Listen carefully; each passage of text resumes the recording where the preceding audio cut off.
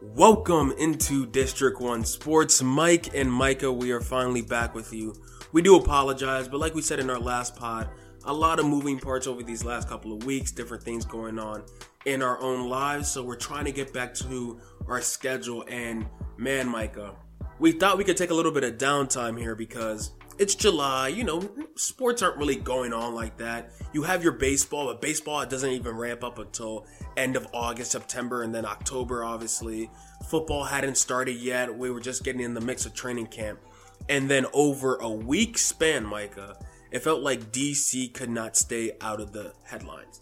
The Nationals traded everybody away. Max Scherzer, the GOAT of the Nationals, is gone. Trey Turner, one of the best players in baseball, is gone from the team. They traded Josh Harrison, Yan Gomes, Kyle Schwarber, John Lester. Almost every vet besides Josh Bell and Ryan Zimmerman were shipped off in the past week. Then we go over to the Washington Wizards. We have Russell Westbrook, who requested a trade. He gets his trade accepted, and we bring in Kyle Kuzma, Kentavious Caldwell-Pope, KCP. We bring in Montrezl Harrell. We then sign and trade for Spencer Dinwiddie. We then get a first-round pick from the Lakers, use that to trade for Aaron Holiday, and then draft Isaiah Todd. We also draft Corey Kispert. So much has happened with the Wizards now that they had that major 5-team deal. So we'll talk about all the implications with that, along with having just so much news in DC with your Washington football team. Training camp is going on. The competitions that we thought we would see and that would be very competitive have lived up to that. Maybe except quarterback. It does seem like it is Fitzpatrick's job, but we'll get to it. So much to do. And Mikah, honestly, I didn't know where to start. I didn't know what was most important. Everything seems so important today. So I'm going to let you pick. Where should we be starting today talking on this pod? So let's start in chronological order. Let's start from the very top and move down. And maybe my chronological order might be off, but let's start with the Nationals. I think that's probably the point that was first. Yeah. So let's go chronological order here with the Nats. My biggest thing with the Nats, and I am a self-proclaimed, I would call me a warm weather kind of fan when it comes to baseball and the Nationals in general, but I always kind of tune in around this time when it's that dead period, and I kind of tune in what's happening and seeing what's going on. So I have guys I want to see, players I want to see, teams I want to see, And then I'm looking, and the Nationals are basically clearing house. They're not the only team that did it. I noticed that the Cubs were kind of going the same route, and other teams kind of participated in selling their top-level guys to actual contenders and getting younger. And what I seen at the Nationals was something that we talked about a lot in other DC sports, but is really actually playing out here too.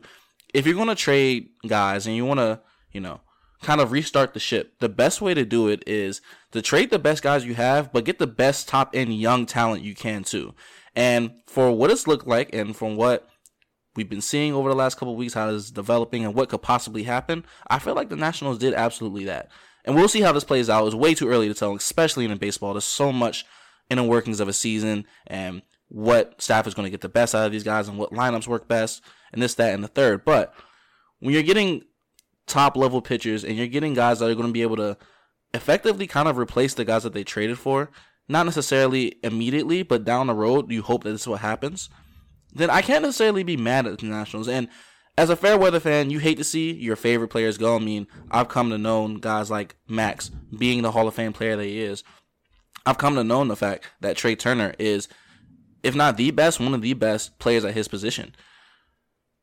And you kind of just see these guys, and of course, Kyle Schwarber was just doing his thing this season as far as hitting. But when you see this happen and you see kind of a reset of a franchise, you hope that, for one, they keep all the guys that are going to be purposeful and play a big role in the future. You hope they're all there.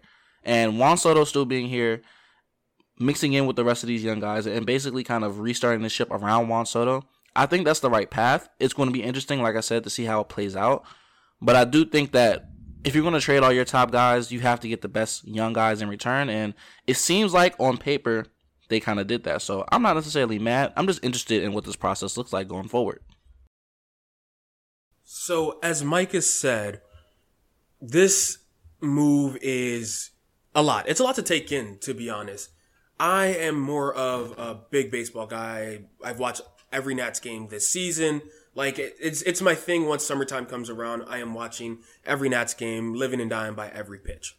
So when I first see it, that 2019 team was very special. They were extremely special. They had all the right mixture of youth in Soto, in Robles. Trey Turner, I guess you could say, was still young there.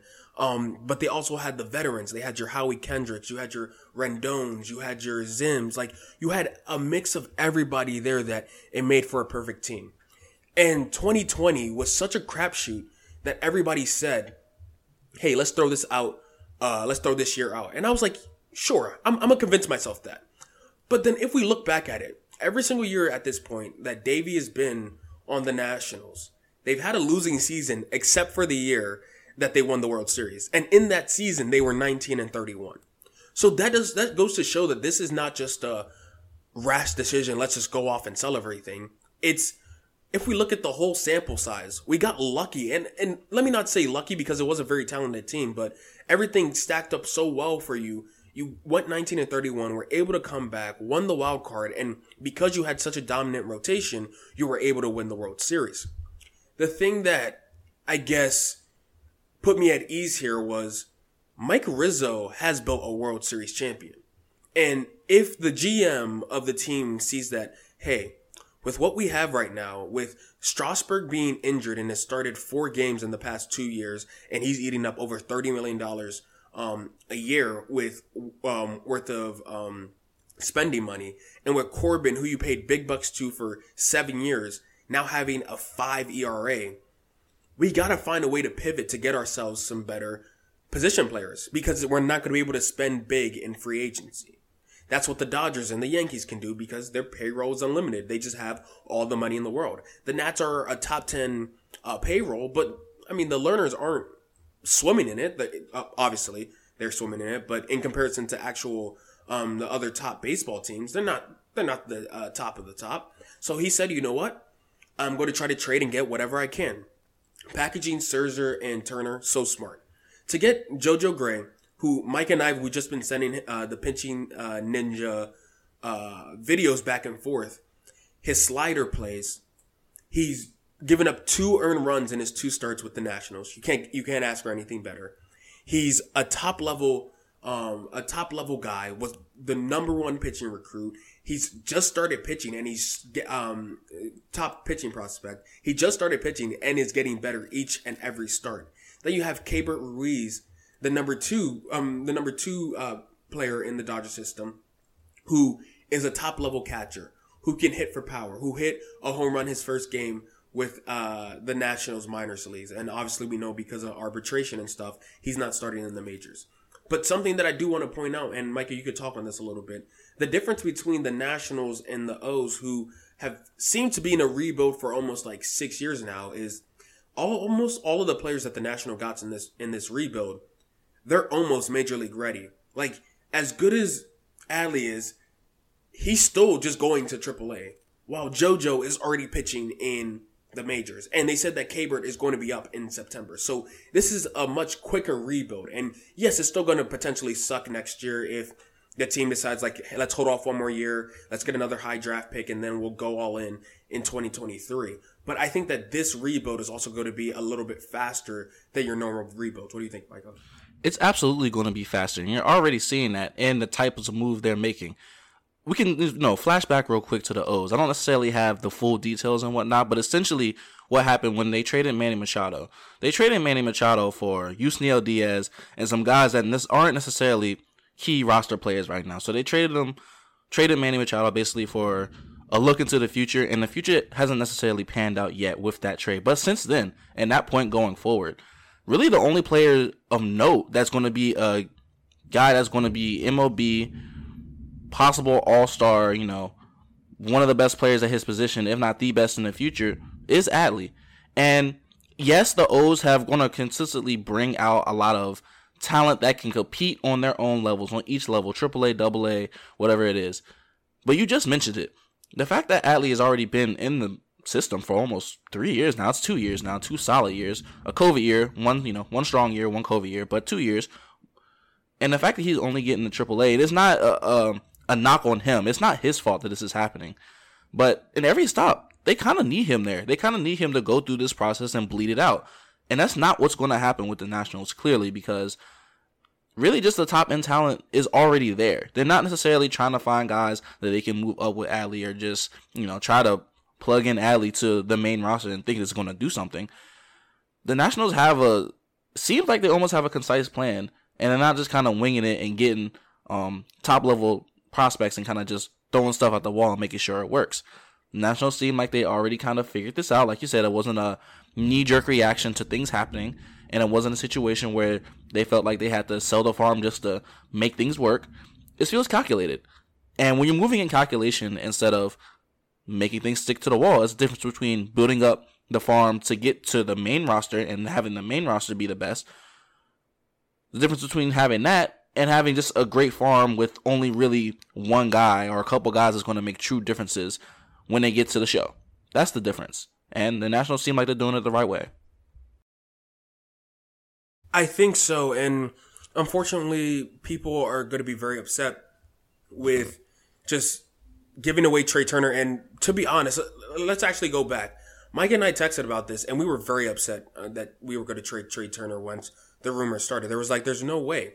We're building around Trey Turner and Juan Soto. This has always been the plan. We would go to let other people walk. Yeah, Max will probably command a lot of money. He's still a great player, but he's old now for us. We just go ahead and give Trey what he wants, and then Trey and Soto for the future.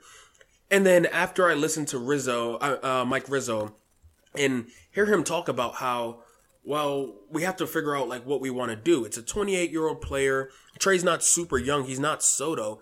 Obviously, he still has a lot of great baseball ahead of him. But just look at how these contracts age for a lot of these people. The only people that it's really worked out for is the best player in baseball, Mike Trout, where he's hurt this year, but whenever he's playing, he's the best player in baseball. Anthony Rendon, who we let walk, has been injured for his 2 seasons with the Angels. Steven Strasburg, who we just gave a massive contract to, has pitched 4 times in 2 years. Patrick Corbin, not as big of a deal, but a 7-year deal, and now he has a 5 ERA. So it's we go ahead and commend Rizzo for not signing Rendon, seeing the warning signs there that he is somebody that gets injured a lot. We may not want to give him the money. Then we go ahead and tear him down for the Steven Strasburg deal. And then we'll tear him down for the Patrick Corbin deal. It's you have to figure out which way you want it, because he's not a genie. He doesn't know he doesn't know what's going to happen in the future. So you have to go ahead and play your cards. And if Trey Turner is still balling at 36 years old and one of the best players in baseball, it's going to suck. But if JoJo Gray becomes a 10-time All-Star for the Washington Nationals, if Kabert becomes one of the top catchers in the league, I think we'll say that we won that trade. We were happy with what we got back for 2 greats of the Washington Nationals. And as long as Max is obviously retiring the National and Trey is still young, and if he wins another World Series, maybe he retires as another player, but those 2 guys are Nats for life. You win a World Series, those are your guys for life. So I watched Max's first game. It was exciting. It was fun. Seeing him in the Dodgers blue was definitely weird, but you have to get used to it. This is what the business is. You're not going to be able to be a sustained winner like the Dodgers and even the Yankees. They're not even a sustained winner anymore. They haven't won a World Series in a long time. It takes a lot of money, and it takes a lot of luck, and it takes a lot of great player development. And the Nationals have proven to do it once before. Bryce Harper and Juan Soto were in the same outfield there last year here. He's able to do this. So everybody take a deep breath. It's going to take a couple of years, but I do believe the Nats will be back. And yeah, they suck now. They're losing a lot of games, but we've been there before with this Nationals team, and we'll be able to get out of it pretty soon. Moving on from the Nationals, Micah, where are we going to next? Let's hop into the Washington Wizards, who made a lot of interesting moves since we last talked, man. A lot of interesting moves. You can bring it in if you want. You can break down the details of this trade. But it's interesting, and we can kind of just get to it, man. This is a lot. Yeah, so I want to break it down a little piece by piece here. So let's start with the Russell Westbrook aspect of it. Obviously, we've made it known on this podcast throughout the season on our thoughts on Russell Westbrook. There'll be some pods we came in, we were like, it's tough out there, man, but we got to keep rocking with him. And there's other pods. It's like, hey, he still got it. And the one thing that stuck out to both of us in Tommy's postseason press conference, he said that this is not a running back type of team. Now, Mike and I said, okay, how exactly are we not going to run it back? We don't have any cap space. We have one of the biggest contracts in the NBA. Honestly, who's going to want that contract and what are they going to want it for? Like, we can't get nothing in return for that contract. So how exactly are we going to balance keeping Beal happy, building a competitive winner, and then on top of that, get a team to somehow take Russell Westbrook's contract? And Tommy did all three. So with the Russell Westbrook aspect, what do you like most about that deal? Because I know for a fact that almost every Wizard fan is in love with this deal. You got a first round pick back for Russ. It turned John Wall into Kuzma, Harrell, KCP, a first round pick, Aaron Holiday, and Isaiah Todd. That's all I have to say. Like, that's amazing. It's so good, and it's confirmation for us fans and those that really follow the Wizards that Tommy knows what the hell he is doing, and we need to chill out just a little bit. It's okay to question him sometimes, but let's not act like he hasn't been really putting this roster every year at the very worst in a position to compete. We haven't bottomed out yet, which is, I would almost say that's surprising given the fact that like some of the stretches that we've been on. I mean, obviously that Beal year when it was just him, that was really, really bad. That's as close to bottoming it out as you can get. But outside of that 1 year, they've still been able to be relatively competitive. Maybe it's not always pretty, but it's competitive. But trading Russ, and let's get to it. Let's just say this. Trading Russ to the Lakers, who I guess they need a Russ, and they didn't really need the players that they traded. I mean, I think that they're kind of going to miss KCP and what he did because he was kind of that glue guy when things got really bad, and they got really bad sometimes in LA. But they didn't miss Kuz, obviously. They definitely were not missing Montrezl Harrell because wasn't even being used correctly. And like I said, KCP is kind of that glue guy, but you're not missing too much. But for us, for the Wizards, this fills all of our needs that we've been kind of vying for. And it's still maybe like one or two needs. We'll see how, that goes that we still need. Maybe a nice wing, maybe a two-way defender or a 3-and-D kind of guy, two-way player. Maybe another player that could score, kind of put it on, but maybe some development kind of goes into that. And scheme, which is really important. You can mask some of these top-level scoring deficiencies with great scheme and getting guys into position. And I think that might be the play here. But when you fill out your roster with guys that have specialties, and specialties that they're actually good at. KCP, great 3-and-D player, plays the game the right way. He's not really a guy that's going to force a lot. He knows how to play his role, as evident as playing alongside Bron. He literally won a championship being there for, in just tough situations for the Lakers team. It really, really matters. Montrezl Harrell, when used correctly, there may not be another great six-man big that's going to be in the league right now. And he won Six-Man of the Year for a reason. When he was with the Clippers, they used him in the perfect way, coming off the bench, giving him a lot of energy, still giving him a lot of minutes, pairing him with the starters, getting creative with how you're using him. But him just showing up every night and being inspired to show up every night is a big thing. We haven't seen a guy like Montrezl Harrell around here since Markieff Morris was around here. A guy that is not playing any of that sweet stuff on the court. Let's just be frank about it. He's going to be able to get gritty on the boards if it comes to it, but it has enough scoring ability to not just be a one-tiered or a one-sided player. And then kind of the X factor in all of this, and just the trade part in general, is Kyle Kuzma.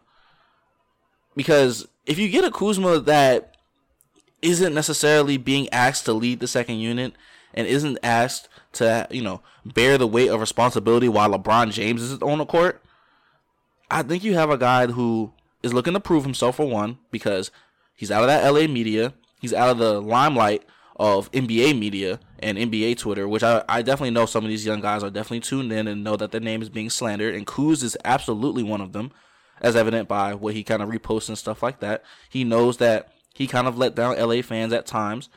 And I think being in the Wizards, who, for all purposes and, for all things considered, aren't necessarily a big market NBA team, even though Washington, D.C. is in the metropolitan area, is a huge market.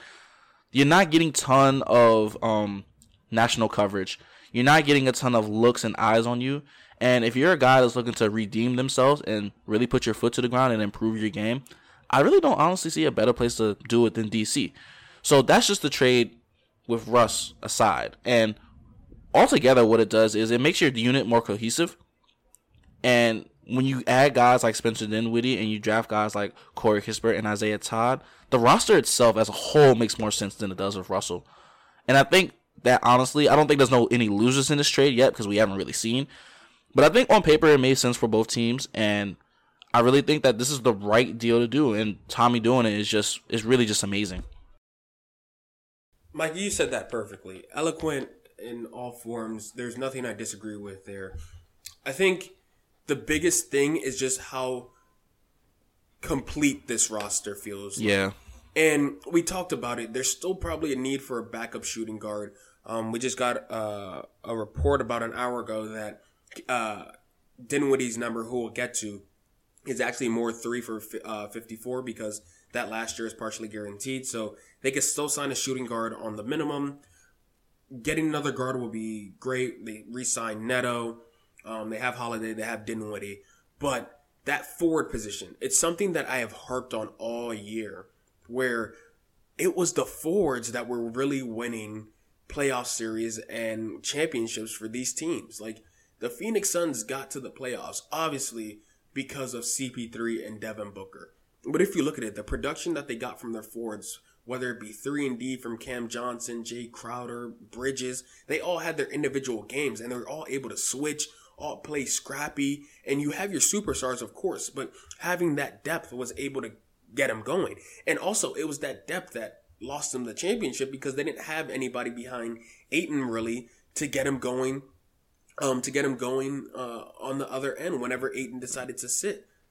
Looking at a team like the Washington Wizards, our small forward / power forward depth was Denny Rui, Chandler Hutchinson, Davis Bertans, Isak Bonga. Like, this is what we were throwing out there when we wanted to be deep as a team. That wasn't going to work. It wasn't going to get us anywhere. Now you look at it and you're like, okay, I don't even know what the starting lineup is going to be. I mean, we can assume Dinwiddie, Beal, KCP, Rui, and Gafford. But depending on the game, he may start Thomas Bryant. He may start Harrell. You may see Kuz in the starting lineup. Right. Like, there's so many combinations and machinations you can make with each lineup that it makes it attractive to watch actually quality basketball. You're not getting that huge drop-off that you get from a Rui to go down to a Bonga or something like that. And I'm not saying Rui is a high-level talent. I do believe he'll be one in this league. But right now, you go from Rui to Kuz, it's probably a step up just because of how much more experience Kuz has had in the league. You're not really taking any step downs in any positions. Avdia last year was probably the best one-on-one defender we had on the team. So you go from KCP, and then you have another defender coming in Avdia. Harrell, and like you said, it has to be used in the right situation, and that falls on Wes. And Wes now has a team that he has to be able to build and produce here, because this is not a team that lacks talent at all. So Harrell comes in, you can now fit him into the mix and put him in the best position. So everything works so well for this team. They just have to be able to figure out and put it together, the pieces together. Tommy has given him the puzzle. Now, Wes just has to put it together and put them in a position where they are a competitive team. Honestly, after looking at this team over and over again, and we haven't even talked about Corey, we'll get to him too. This is a team that has to be fighting for that 4 or 5 seed. That was the Knicks and the Hawks last year. The Hawks also a team with a lot of depth. John Collins, Cam Reddish came back. They had Hunter before he got hurt. Like, these are teams that had multiple forwards. If we can duplicate that, there is no reason why we shouldn't be a 4 to 5 in that 4 to 5 seed mix come next year. There's absolutely no reason, and this is what we kind of wanted out of this team. Even if they had kept Russ, we've talked about how that 4 to 5 seed should have been the sweet spot. If everything went right and everybody was healthy, they probably would have been in that 4 to 5 seed. So this is what this team is, even with making all of the moves. I think they're actually better suited for the playoffs now, making all of the moves, because it's not going to be a situation where what we seen last year, where it's two guys trying to duel it out. They're going to take a majority of the shots. We harped on it, man. They're going to take a majority of the shots. They're not going to be efficient. They're going to turn the ball over, but they have no other choice. This is what they have to do just to compete a little bit. Now, it's not the case. Not even close. The only player that I think is truly ball dominant on this team now is Bradley Beal, which is fine if you want him to be your 30-point scorer. Exactly. If you want him to be your 30-point scorer, that's great. Let him be your 30-point scorer. Let him command a lot of the offense, but that's one guy. But you fill Bradley Beal, if you want to fill a Bradley Beal lineup and a Bradley Beal team with guys who can do it on both ways, that are going to give effort, and they can kind of police themselves, and not in the police themselves last year way, where it's just Russ kind of just getting on you because he knows Scott Brooks and he has that rapport with him, but in the accountability way, the true accountability way, where we all kind of know that Wes Unseld Jr., he's not going to be Scott Brooks. He's going to actually have a scheme. We can kind of already tell that just because of the work he's done, that when he puts in the work and when he formulates it and when he finally comes out with this, let's call it a combination, when he comes out with the formula, it's going to be able to have results, but they have to buy in. And I think this team is in a better place where they have guys like Montrezl Harrell who bought into systems like the Clippers, who didn't buy into systems like the Lakers because he wasn't respected. You're getting in a situation where these guys are going to be able to be put in the best position they can, not overextend themselves because we have enough depth where they don't have to overextend themselves. And, as you mentioned, you can get really, really creative with a lot of these lineups. I mean, I was just thinking, you mentioned the two lineups that you're probably going to see most of the season, but if they even want to go super small, if they want to play for some strange reason, you know what I'm saying, they want to play Kuz at the 4, or run some lineups like that with Trez at the 5, Kuz at the 4, KCP at the 3, Beal at 2, and Dinwiddie at the 1, well, they can do that because they have the depth to do that. And on their bench, they won't be hurt because you still have Denny, you still have Neto, you still have Bertans, you still have Gafford, you still have CB if you want to use them. There's so many other, I didn't even mention, we keep missing the fact that we have Aaron Holiday and Corey Kispert just sitting there. Isaiah Todd is part of this roster. Like, there's so much more you can do when you have guys that have middling skill sets, but they do this middle thing really, really well.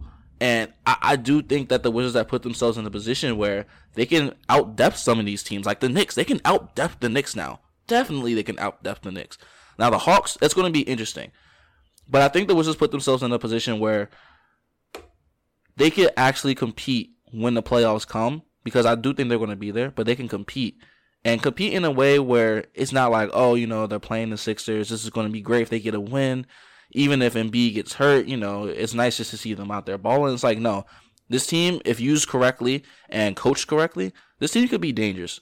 And not dangerous like a conference finals bid. Let's not say that, but make it to the second round, and at least in the second round, giving a fight. I think that's a step up for the Wizards, and I think this is what the path is for them. Yeah, and with this lineup thing, like Corey Kispert, let's talk about him real quick. I don't know where his minutes are coming from, because Rui, I'm sorry, he still should get the majority of those small forward, power forward minutes wherever they decide to play him. He's that good to me that he's getting those minutes. You're not going to sit Kuz, like, that's not happening. You're not really sitting Montrez if you want to play big with Gafford and Montrez. So, Corey, I guess it's kind of a good spot to be if you're the Wizards.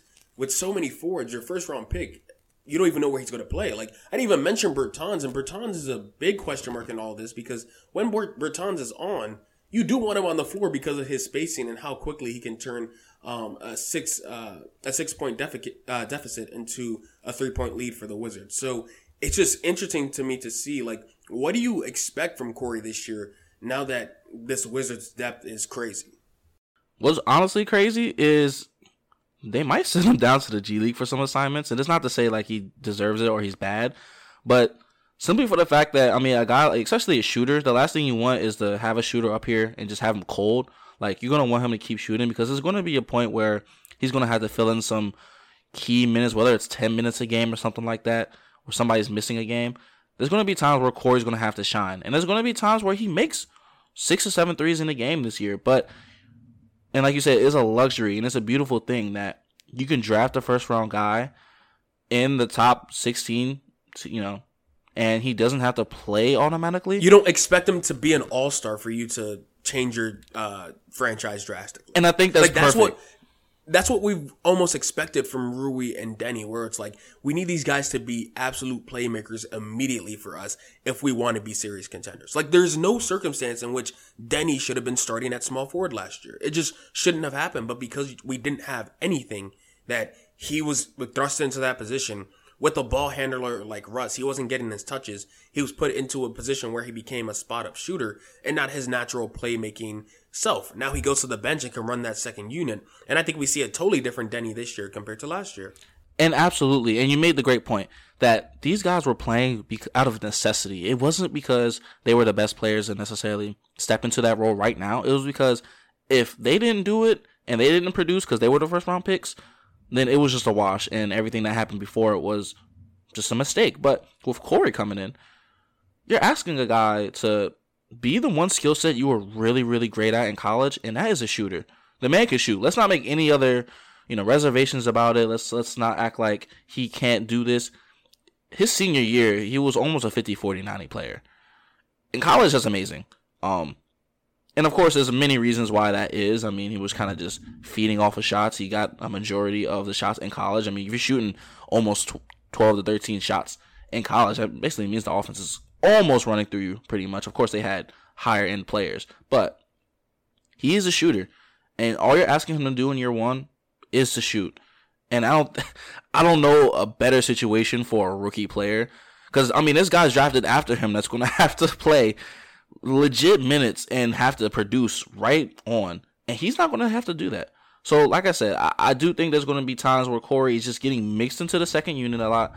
He might run a lot of the second unit with Denny, whoever else they're going to figure it out, but you're not going to get a ton of actual game time from him. Like, he's not going to be a guy that you want to necessarily play every night unless he's just unless Bertans stays hurt, traded, whatever the case may be.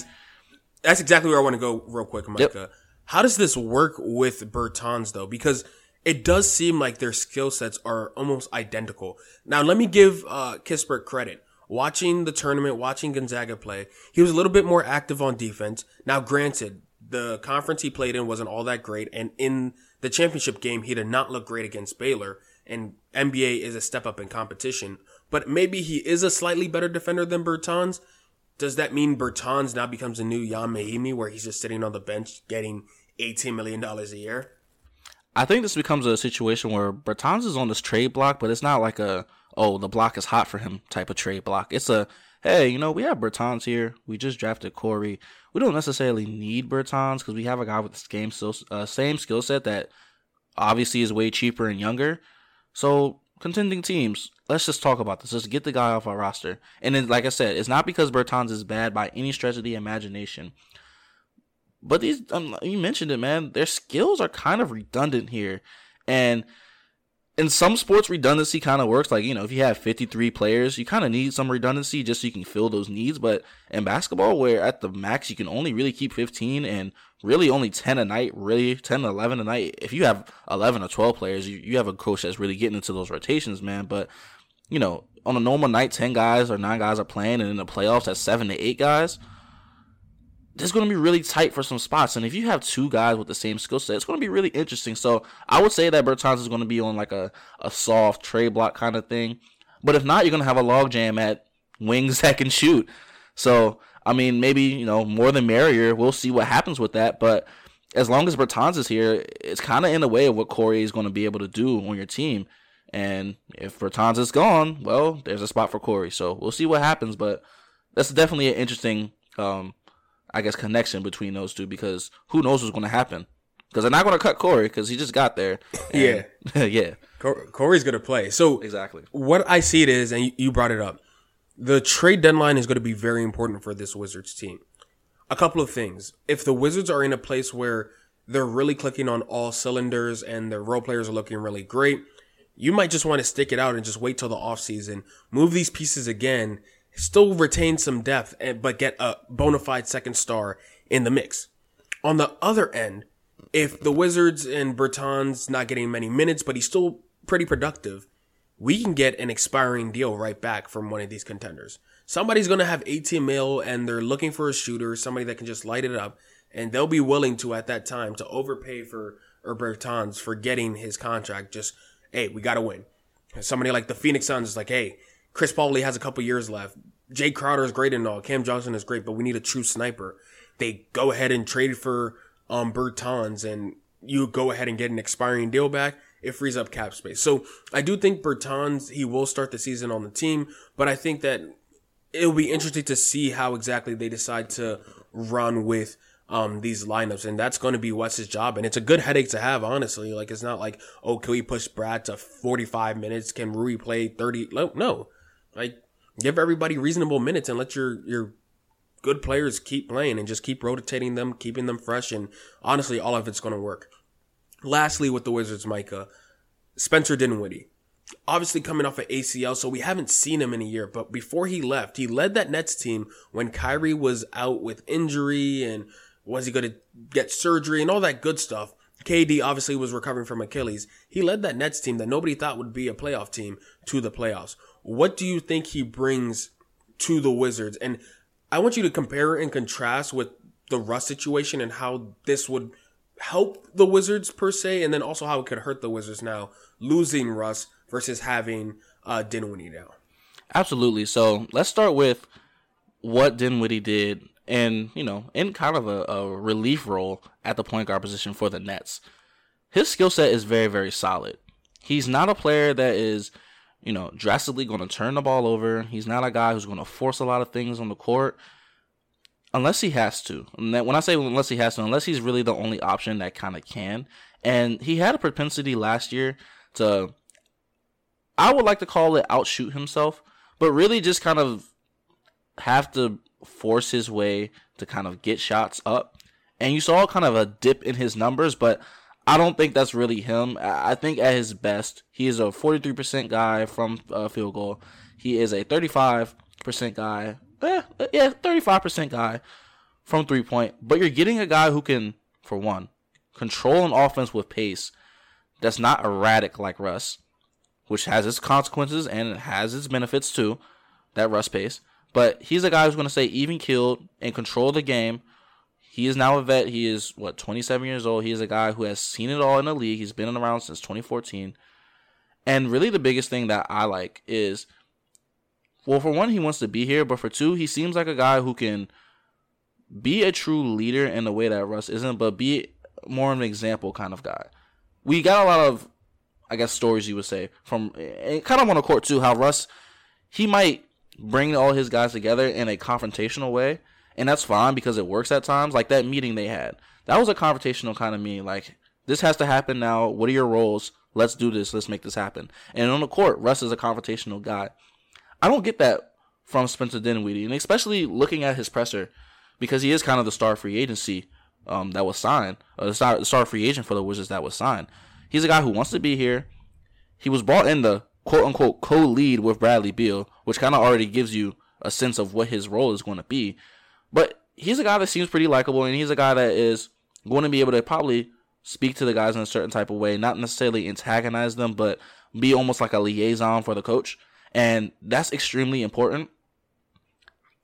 And it kind of all mixes into the court, on the court, I should say, because these guys are going to want to play with him, and they're not going to feel like they're messing, like if they mess up, that they're going to be in a situation where they're the reason, they're getting antagonized now. I do think that Spencer Dinwiddie brings a lot of control and a lot of just natural skill and IQ to the point guard position, and that's fine. Now, the opposite side of this is there might be times where he's a little bit too lax, and there might be times where, and I mentioned with his shooting, that he's not necessarily taking the best shots just because he's not necessarily being asked to be the guy.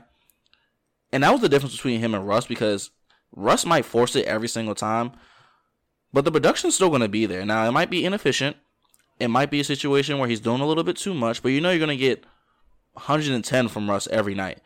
And maybe I haven't seen enough Spencer Dinwiddie, and maybe it's just the vibes I'm getting from him. I don't know. But he doesn't seem like a guy who's going to be able to do that all the time. And maybe that's why they sign, they go after guys like Montrezl Harrell, or they go after other players that could bring a spark or some energy, because Spencer Dinwiddie. He's kind of been an overlooked player in the NBA. He seems like a guy who just wants to be kind of, what did he say? He basically said like he wants to be loved in the league pretty much, which is a guy who feels like he's underappreciated. And I do think that his even-keeledness is a very direct contrast from Russ. And sometimes you kind of need the Russ method to get guys going. Like I said with that meeting, you need a guy like Russ to antagonize the guys and get it going. But sometimes you need a little bit more of a Spencer Dinwiddie approach to have some patience with this, and especially when trying to rebuild a culture. This is a guy who's going to be able to set the culture on and off the court. So it definitely makes sense. And I'm not necessarily mad at the money. I know people on Twitter are going to be quick to be like, "Oh, it's a reach. Oh, it's a reach." But this is a guy who, like I said, is only 27. You cannot be mad at this money. You can't be mad at this money. This is a quality deal for Spencer Dinwiddie, where I saw it. Jan Mahimni was getting paid more 6 years ago than what Spencer Dinwiddie's getting now. And this is with the knowledge. He said he was commanding like $80 million. He's down to 64 with really 54 of it guaranteed over the next 3 years. You made that point about Mahimi, and this is when the cap was way different now. You see guys getting big money every single day now. I mean, some veteran point guards are getting 200 mil.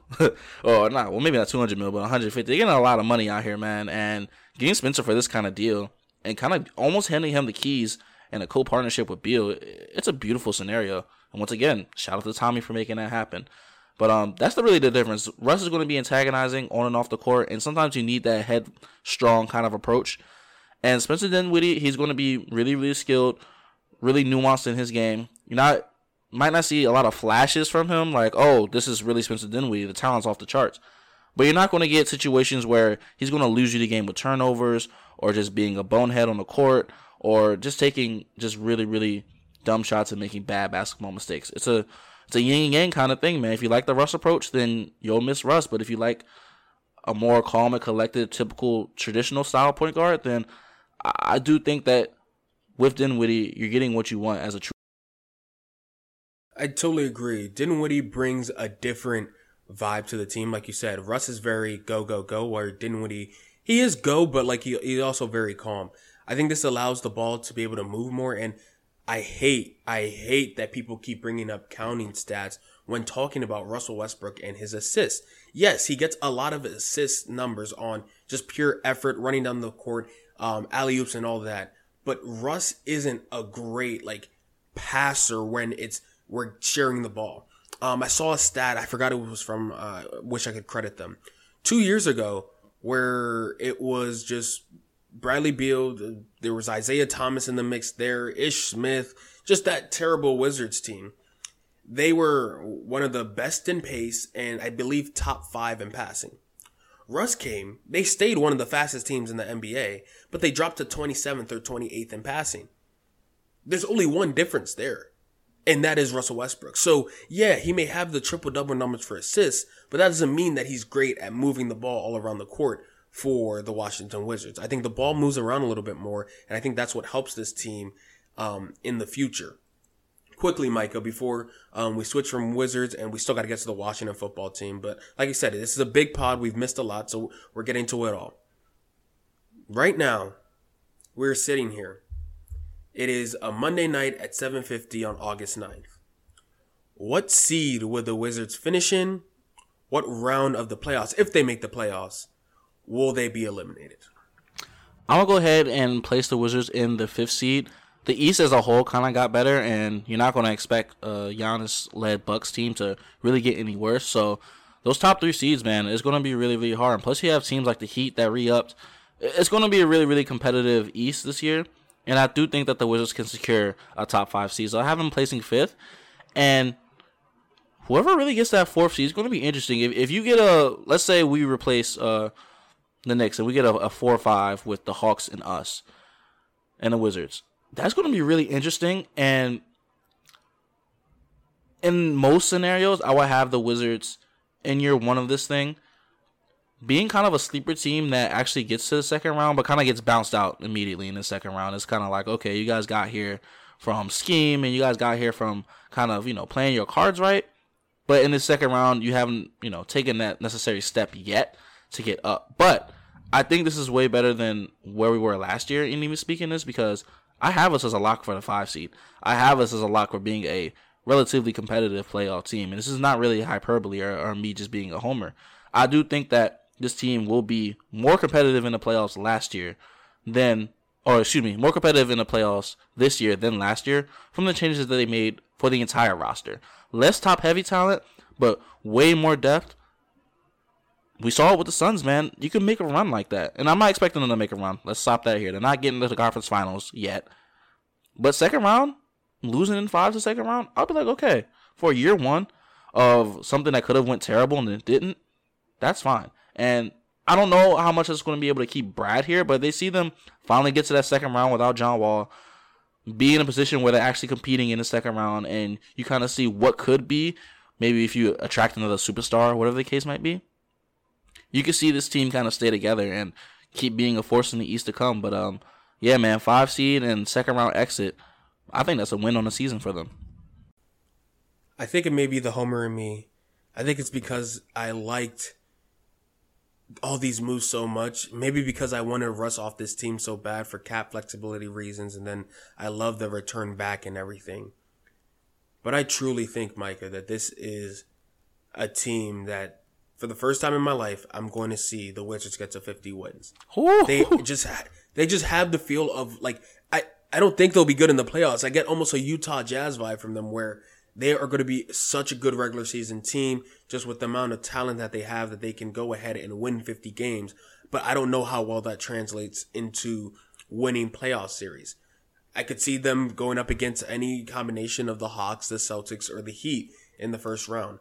And with all those teams, they all have players, except for, I guess, maybe the Hawks, where you have a bona fide, like, 1-2 punch type of deal. Like, you have Tatum and Brown. You have Bam, Jimmy, and now Kyle. Like, you have Trae Young there, and he got contributions each game from somebody different, whether it was Bogey, or you had to do, like, the Capella game, or you have your John Collins game. Like, the Wizards, at this point, really good team, but am I certain I could say Dinwiddie's going to be that 1-2 punch guy?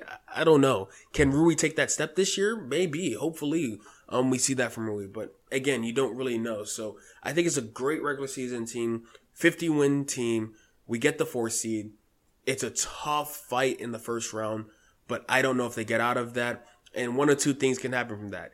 Either Bradley Beal is requesting a trade out, or Tommy Shepard is getting back into his bag and trading for a disgruntled superstar in that offseason. So the Wizards are in a great spot right now, as you can tell from our excitement, from moving on from Scott, moving on from Russ, bringing in Wes, bringing in all these other players, drafting Corey Kispert and Isaiah Todd.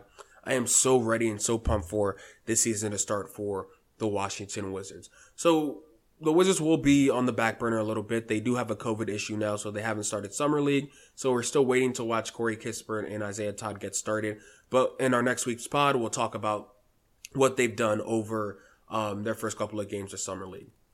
Moving to, I think, the hottest team in DC right now is the Washington football team. All the reports coming out of camp are great.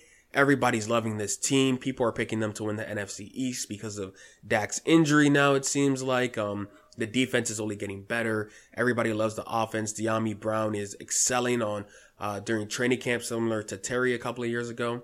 So, Micah, there was so much that we wanted to talk about, and I thought the best way you can do it is Washington football team decided to release their depth chart today, which makes it easy for us because now we have things to talk about. So I do want to start with the position that I believe is the most contentious, the wide receiver. So it says here in the first unofficial depth chart that your wide receivers are, starting wide receivers are Terry McLaurin, Adam Humphries, and Curtis Samuel.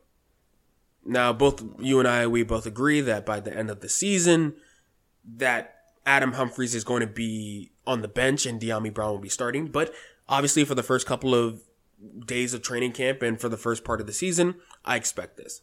Our second team, we have De'Ami Brown, obviously, Steven Sims Jr., and Cam Sims. Steven Sims having a really good camp. Cam Sims proved himself last year that he was a number 2 when he didn't need to be, and now he's a number 5 and number 6, and it's amazing.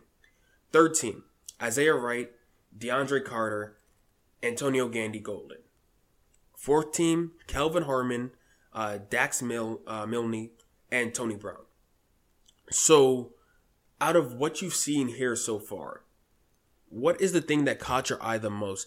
And how do you see this wide receiver position stacking up? Because we have talked about it. We believe they're going to take 6 wide receivers here.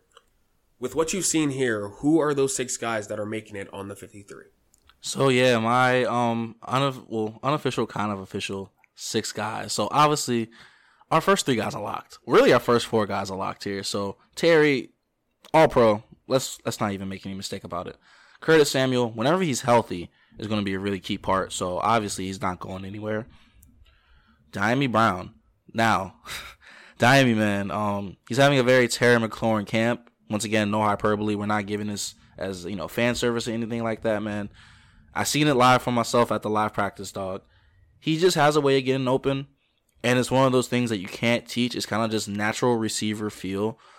I mean, there was a couple things. I think a lot of people saw that slant he ran against Kendall Fuller, but there was one comeback I saw, man, on the far side of the field where he wasn't targeted. I think Steven Montez might have placed it to the other side, to the tight end on the field at the time, but he dropped Kendall Fuller, and Kendall Fuller, by all accounts, is a top 15 corner. Some people have him in the top 10, if depending on your needs and just specialty positions, but he literally dropped him, and after the play, Kendall Fuller walked up to him, hand extended, dapped him up. Diami Brown is a starter in this league, and by all accounts, he'll be the Z going forward in the season whenever Curtis Samuel gets healthy, because Curtis Samuel is more of a natural slot. But yeah, Diami Brown is him. Let's go to Adam Humphries. Adam Humphries is doing a great job as a Ryan Fitzpatrick slot receiver. Why is that? Because they have rapport. They was getting it in back in the Tampa Bay days. Adam Humphries went somewhere else. Fitzpatrick, of course, went somewhere else, but that was his guy. When it all failed with the Buccaneers and guys weren't open, Adam Humphries was there. And Adam Humphries is your prototypical slot receiver. And that skill set really matters. So I think those 4 guys are locked. Now, this is interesting because there's already 4 spots taken, and we really only have 2 more on the active roster. This is hard because guys like Cam Sims have made it to the point where you can't necessarily practice squat them, and you can't necessarily cut them because of what they do all over the field. Cam Sims was really their gunner, their ace gunner last year, and that's a roster spot right there, in my opinion. I don't think you can not have Cam Sims as your 53, especially because if guys get hurt, Cam Sims is going to be able to step up in a pinch. We saw it last year. So Cam Sims is that 5th spot, and then that 6th spot, I mean, there's a lot of talent, a lot of NFL talent for that 6th spot.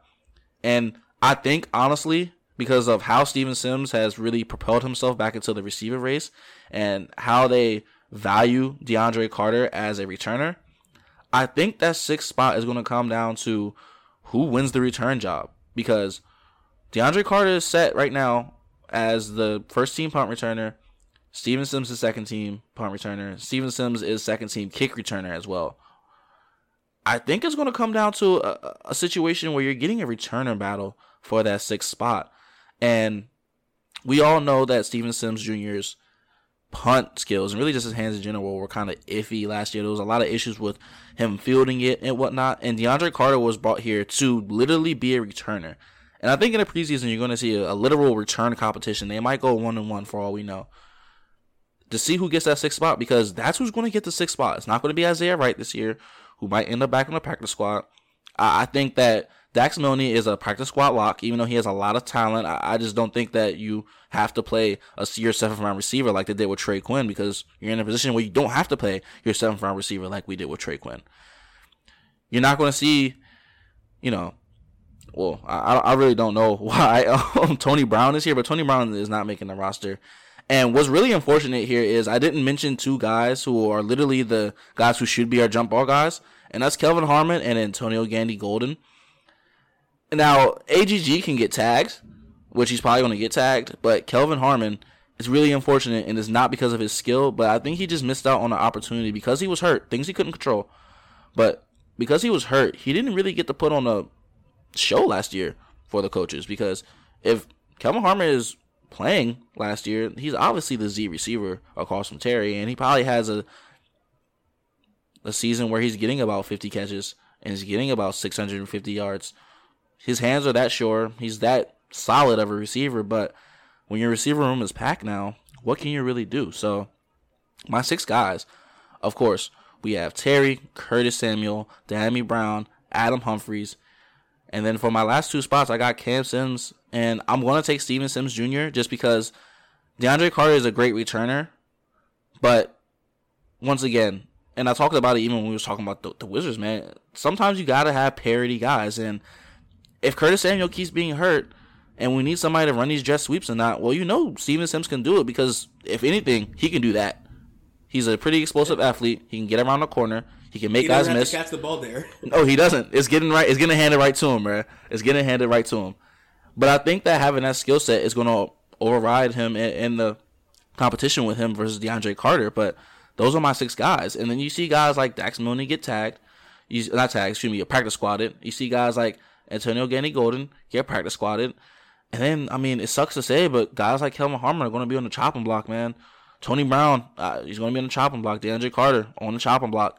And especially in Kelvin Harmon's case, it's not because he's not skilled. Isaiah Wright, too, on the chopping block. But it's not because Kelvin Harmon isn't skilled. It's just a logjam now. And you don't necessarily need the big, bruising kind of receiver when you have a guy like Logan Thomas who's having a phenomenal camp. And he's really getting most of the red zone targets.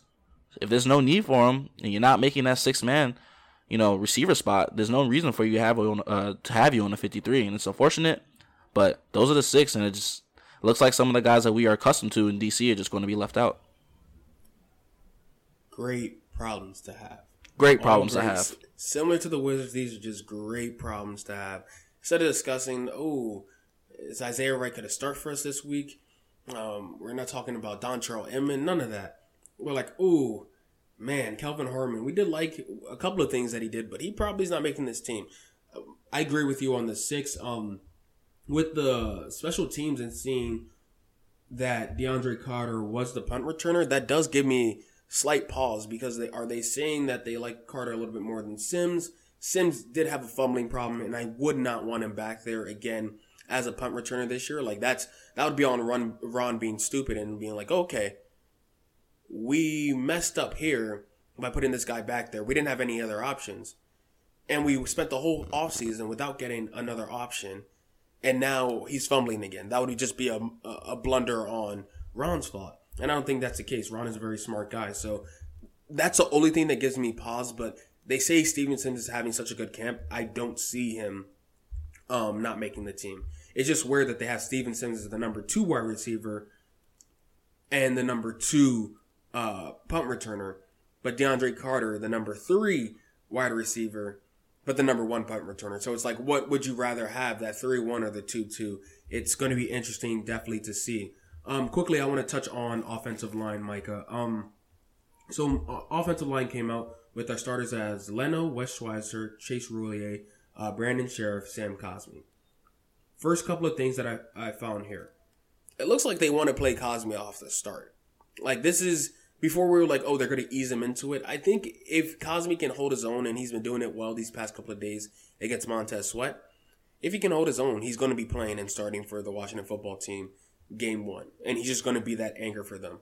Potentially moving over to the left side next year, but for the first year with having Charles Leno here, I think he's going to play that right tackle position. Another thing that I noticed, Sadiq Charles is playing that right guard and right tackle as the second team. So they love his versatility. That was something that we talked about when he came out of LSU, is he can play tackle, he can play guard. They're very obviously, and I think we talked about it, grooming him to be the replacement of Ryan Kerrigan. Brandon Sheriff, I mean. With Sheriff leaving, Charles is just going to slide right in there and play alongside, whether it's Cosmi if he stays on the right side or wherever that right tackle is next year. With Cornelius Lucas now going back to the bench, it gives you great tackle depth. This is why they were able to release Morgan Moses, because you're not going to have a situation where Sadiq Cosme, and Lucas were all going to be on the bench, that wasn't going to work. It doesn't help anybody develop. So by moving everybody up one, you're still able to give yourself more than enough flexibility to move around the offensive line in case things aren't working out this year. Wes Martin, for somebody that big props and thought he was going to start last year, he's now third team left guard. That's a potential cut. That's a guy that could potentially be on the chopping block, just not be able to produce, and we don't see him going forward. So those are the couple of things that I saw on the tackle side. I do think that what we see now is this first team offense. I think it stays like this with Leno, Swartzer, Rui, Sheriff, and Cosme because they had the continuity. Obviously, Lucas was out for a little bit. Cosme was able to slide in there, and he took advantage of the opportunities. Had a rough first couple of days, but since then has been able to produce at a level where the team is now very excited. The beat reporters have been talking about how great he's been. And if you can handle Montez Sweat and Chase Young, how many other DNs in the league are you going to be worried about? So I think this O-line is shaping up really well for the Washington football team. This O-line is looking really, really good. And for a team or for a unit that, with all the depth that they didn't necessarily have last year, finished in the top 6 according to PFF. And I would consider them, of course, losing Mogar Moses Hurst, but getting better across the board. I can't necessarily complain, man. There's a lot of trust going on here because, I mean, you're playing a rookie at right tackle, which, I mean, is better than playing him at left tackle, but playing him at any tackle in general is a lot of faith. It's a lot of faith. You just don't throw. Yeah. You just don't throw guys out there immediately like that. But they must feel really, really good at having Cornelius Lucas kind of be that, let's just call him the combo guy. He can kind of flex on both sides if he needs to because obviously he was getting work doing a little bit of both. And Sadiq Charles kind of filling that tackle and that guard spot. Once again, you're at a situation. You don't see that a lot. That's crazy. NFL anymore. Like, this guy is playing multiple positions. That is respect for, he's an athlete. He can move, but he's strong enough to play guard. Like, that is a special type of talent. And once they finally lock him in at that right guard where I think he will, he's just only going to grow and get better in that position. He's probably, honestly, the Brandon Scherf replacement. I mean, if you're trusting a guy with all this responsibility, I mean, literally, he's the only guy in here listed twice as a second unit. Like, hey, you know what? He could either be this or he could be this. It's a beautiful situation to be in. Once again, you didn't get worse from last year. You plugged guys in who have a great outlook on the future, that are talented, that just need a little bit more growth. But you didn't sacrifice anything. And that's probably the biggest thing with this Washington football team. They didn't sacrifice anything to get truly better. And when you do that, you're obviously going to get better in the season. There's no way you can get worse unless it's a complete failure of operations. So the O-line is looking really, really strong, and they're going to need it because, for one, I mean, it's been a while since I've seen our quarterbacks not get touched a lot every single game. Yeah, you said it there perfectly. I want to move over to defense, but quickly on offense. I don't think we have any complaints here. Tight end, Logan Thomas is obviously the first team. I was surprised to see John Bates as the third string, but, I mean, that doesn't really matter. I don't know how many 2 tight end sets we're running, but Hemingway and Bates will both get time. Ryan Fitzpatrick is clearly going to be the starter. It's no competition going into camp. No matter what Taylor does, Ryan Fitzpatrick is that guy. And we all know Antonio Gibson is the starting running back. So just 4 categories there, 4 positions that nothing really to talk about just because we know where exactly all of these players will be slotting into. Same thing with the D-line. Chase Young, Jerron Payne, Jonathan Allen, and Montez Sweat. No questions at all. Honestly, same thing with the linebackers with Holcomb, Davis, and Bostic. Now, I don't think Bostic is going to play 100% of the snaps like he did the year before, but there's going to be a little bit of a different machinations with DBs and safeties and corners, and we're going to get into that right now. So, Micah, corners. Kendall, William Jackson, first team. St. Juice, Jimmy, second team. Danny Johnson, Troy Apke, third team. Darryl Roberts, and Torrey McTire, 14. Then we have Greg Stroman, all 5th, 6th. I'm sorry, you're getting cut right now. So let's just focus on those first 4 teams. With the cornerback position, I can only say that there are 5 guys that I would want as cornerbacks on my team next year. That's Fuller, Jackson, St. Juice, Moreland, and Danny Johnson. Everybody else beside that, you can cut him, you can practice squad him, but I don't see the need to have more than just those corners on the team. Honestly, Danny Johnson, if he wasn't a kick returner, I would be cool at 4 and just keeping extra safeties. Yeah, usually they kind of split it 5 and 5.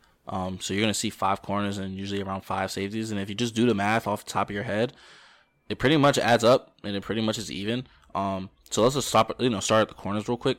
There's been a lot of, premonition and talk that Kendall Fuller is going to be starting, but he's going to be taking a little bit of both. Obviously, in sets where it's not nickel and there's only 2 corners, he's going to be out there. But when it comes time for nickel packages and dime packages, you're going to see him in the slot. And that's because Benjamin St-Juste, he is the starting outside corner for what we're seeing. Like, and I even seen it in, once again, the live practice, because these are some of the things that you want to see how guys present themselves. First of all, in the stadium, in front of fans, when the competition is being viewed by other people, that's not just, media people or fans way over on the side just looking. And Benjamin St-Juste had a nice pick. He played good coverage. And, he's just bigger and taller than the guys out there. And that's really, really going to be good for a lot more of the man looks they're looking to do with William Jackson and Benjamin St-Juste on the outside.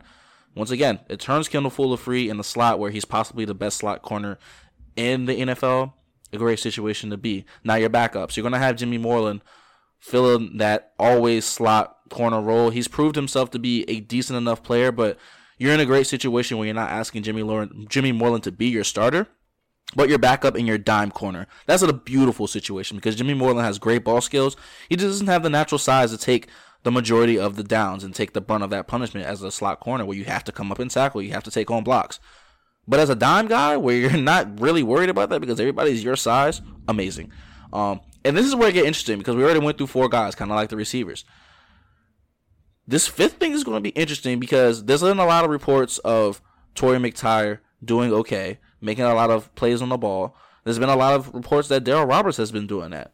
Danny Johnson is obviously the guy who has the most experience, and honestly, I would want Danny Johnson getting the active role, and guys like Torrey McTyer and Darryl Roberts. If you can even tag Darryl Roberts, not tag him, keep saying tag. If you can put Darryl Roberts on the practice squad, then that's fine. I don't know if you can, but Torrey McTyer can definitely go there. I think he's played too many. Yeah, he's played too many. Yeah. Yeah. So I don't think he's going to be cut or on the team. He's probably, and I wouldn't be surprised if they cut him. And once again, it's not necessarily because of his skill, but when you're asking to fill out that last 5th corner role, you just need a guy who can do a little bit of everything, and with, of course, the idea that you can step in the pinch when you really need it. And I think that Danny Johnson is that guy. Obviously, the experience helps. Not being guys like Greg Stroman and stuff like that also helps. But I do think that he is the 5th corner. And what's really interesting here is I'm just looking at the depth chart. They have Troy Apke kind of just hiding there as the 3rd team corner. That's not happening. Troy Apke, he's not making his team. Definitely can't tag practice squad him anymore. So that's definitely not happening. And I think the only guys that's here that's worth really practice squatting is going to be a guy like Torrey McTyer. Maybe they pick up a guy off waivers for whoever gets cut in the league as well. But your 5 is going to be pretty simple, man. It's going to be Kendall Fuller, William Jackson, Benjamin St-Juste, Jimmy Moreland, and Danny Johnson. As you said, these are just the guys who are standing out the most. Torrey McTyer is having a great camp, and he might get awarded with a practice squad role, which I'm okay with. But once again, when you have a lot of safety depth to get into too, you really can't keep more than 5 corners. Or you're going to be hurting the safety depth, and you don't really want to hurt the safety depth this year because a lot is going to be happening with them. Yeah, honestly, for me, I'm keeping 4 guys. Like Danny Johnson being a kick returner, I feel like we could find somebody else. Like we can absolutely find somebody else. We can ask Brown return kit. Like we can figure out something. But I would keep 4 just because you said it. The safeties. So our starting strong safety, Landon Collins, who I think has probably had the most positive camp besides maybe Montez Sweat, where he's just been everywhere. Crazy that he's just coming off an Achilles injury and dominating like this. Cam Curl. Of course he's going to start. Yeah, he's not in the strong safety role, but he can play strong. He can play free. He'll play anything over this year as they're going to move throughout with the different looks in the Buffalo package. We talked about in a couple pods ago.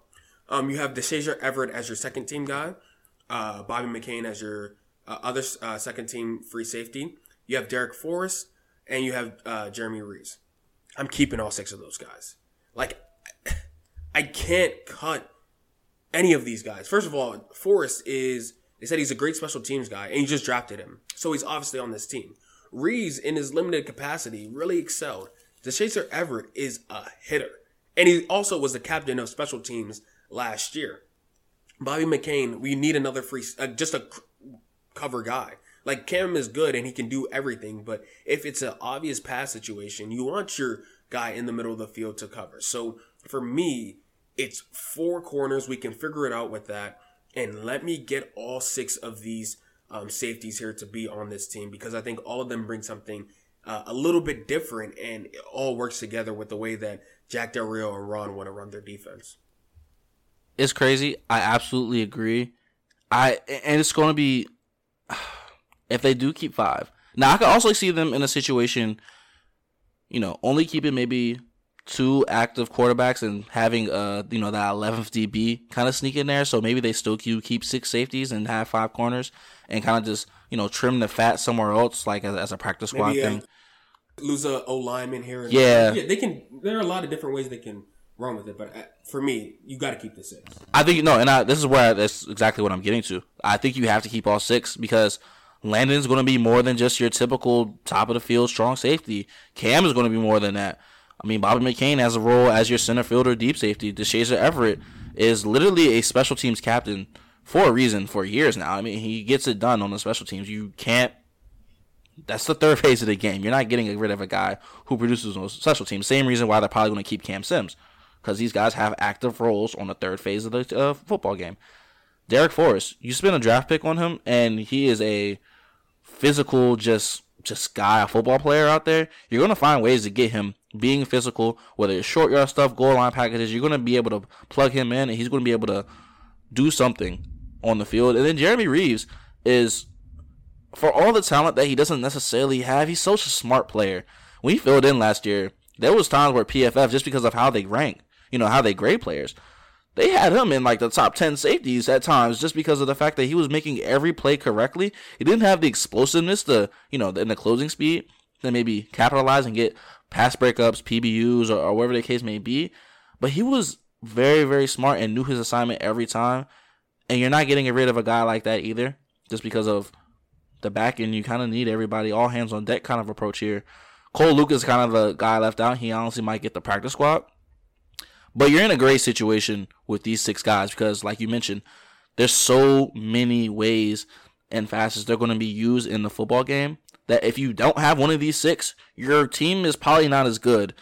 And it's crazy to say that you can have 6 safeties that all have a considerable role on the team, but all 6 of these guys are going to have a considerable role during the 17-game season this year. So if they keep 11 DBs, honestly, bro, I would not be surprised at all because you kind of need all 11 of these guys to make this defense work this year. I totally agree with you there. And that's where we're at. I just think the number one thing for me this training camp, it's so different from last year with obviously none of the drama surrounding the team. They've gotten their vaccinations up. They're competing, and good players are going to get cut, or players that we thought that would contribute on this team for multiple years are going to get cut. That's how it goes. We saw what happened last year where Ron cut Adrian Peterson, and everybody was stunned, but we saw what it brought with AG. Somebody that we know, somebody that's very popular on the team, somebody that we think is definitely on the roster, will not be there when it starts. And it's going to be surprising, but Ron has already shown that he's able to figure it out once he gets these things going. Like I said, that's going to wrap it up for this pod. Mikah and I think we may be back. We haven't talked about it yet. I was thinking about this while we were recording. We may be back Thursday night or Friday night, maybe recap Washington football's first preseason game, because they just say the starters are going to play. Ron did. So if we get the starters for a couple of series, let's see what we could see from this new offense from the Washington football team, and still see if this defense is as dominant as it is. But for Mike and for Mikah, we'll see you on the next episode. Peace.